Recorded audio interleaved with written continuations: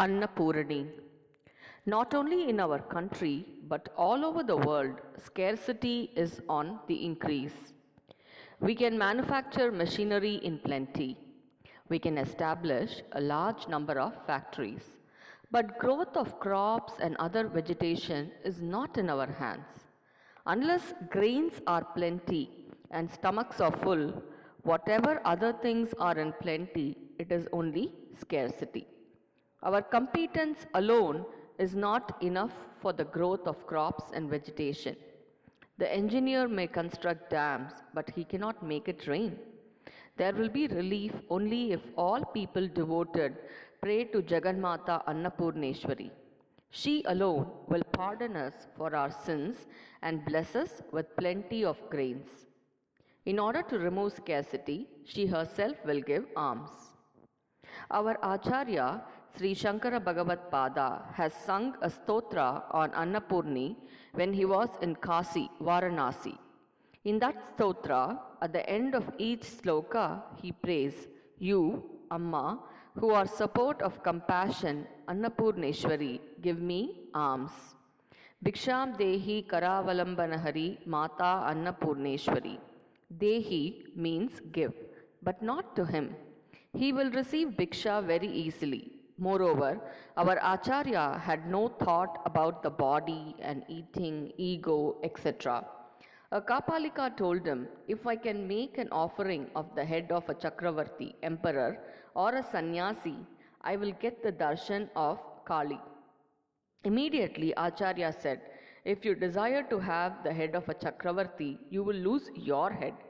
If you want the head of a sannyasi, here it is, take it," he said, and showed his head to him, touching it. Then, due to divine will, the story took a different turn. That's a different matter. Just now, I do not intend narrating that story. Acharya had no haughtiness or ego. I have mentioned this only to show that he had no attachment to his body. If such a person says Bhiksham Dehi, what does it mean? If we look at the last loka of the stotra, we will understand. In that, he says, Parvati herself is my mother, Parameshwara is my father.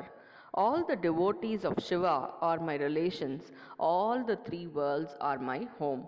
Therefore, when he prays, Dehi, give me alms, it means that he is seeking her alms for all the three worlds. In addition to that, to make it appropriate for people like us who pray for ourselves to recite, he himself has prayed like this. Alms by way of food alone is of no use. Merely eating more and growing on flesh without jnana is of no use. Annapurni, who has a vessel containing rice cooked in milk and sugar and a spoon in her hands, blesses us with this jnana. Adi Shankara also, in the end, asks for jnana and vairagya as alms. In Kamakshi of Kanchi, Annapurneshwari is inclusive. With 2 measures of paddy, Kamakshi nurtured 32 dharmams. One of these is Annadanam, feeding people free. In Kamakotam, there is a Sannadhi for Annapurani. Sundaramurti Swamigal, when singing the praise of the Swami in Onakanthan temple, he says, when Annapurni herself is there in Kamakotam, why are you wandering as Bhikshadanar, a recluse who goes begging? Let us pray to Annapurani, who feeds and nurtures our body and soul, that all beings shall be free from scarcity. To those who suffer scarcity as punishment for their sins, Kamakshi, who is Annapurni, shows compassion. Hunger should not afflict even a sinner. In Kerala, there is a Annapurna Kshetram called Cherukunnam. There, all the devotees who come to the temple for food are given free food. Not only that, during night time, they keep a bag full of food under a tree. This arrangement is to ensure that even thieves who pass by that way should eat and satisfy their hunger. When there is a mother with so much compassion, if there is this much scarcity in the world, we have to understand from this how much we have sinned. In Charaka Samhita, this is what appears as the words of Atreya. If in a country, town, or village, rulers conduct themselves the wrong way, the people also follow the same. When adharma spreads like this, the devas want to let them down. Devas means the authorities appointed by Ishvara to manage the forces of nature. Immediately, the ritus change. It does not rain properly. Even if it rains, it will be unseasonal, at the wrong place and beyond the normal. The seasonal wind does not blow properly. The insects, bacteria, which causes diseases grow. Crops and other vegetation do not have their normal health. The country gets spoiled due to scarcity of food and food-related things and defects in whatever is available, bad air, disease, etc. If we realize our faults and make efforts to rectify them, Annapurni herself will give Anna Bhiksha, alms by way of food, and Jnana Bhiksha, grant of Jnana. Her body itself is of Jnana. Acharya says she is Mantra Matruka Rupini, formed from the alphabets A to Ksha. Adishanta Samasta Varna Kari. Since she has such a body, she will give such alms that will not only nurture our body but also our jnana. What kind of jnana it is, the Acharya mentions in the last sloka. In that state, Parameshwara will be seen as father and Ambal as mother. At once all the beings will be our siblings. All the three worlds will become our home. This state is far above what is being spoken in plenty as integration. It is the integration of the three worlds. If there is bhakti and if there is fear and bhakti, that there is someone as Parashakti, the feeling of brotherhood for all will come of its own. It does not need lectures, plans, and publicity. From time immemorial in practice, integration has prevailed in this manner.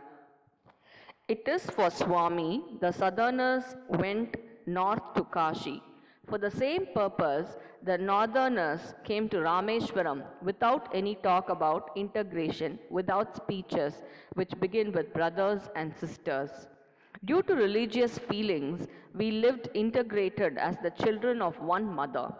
In addition, at the level of intellectuals, Sanskrit, which was the common language for all Shastras, brought together the four corners of the country.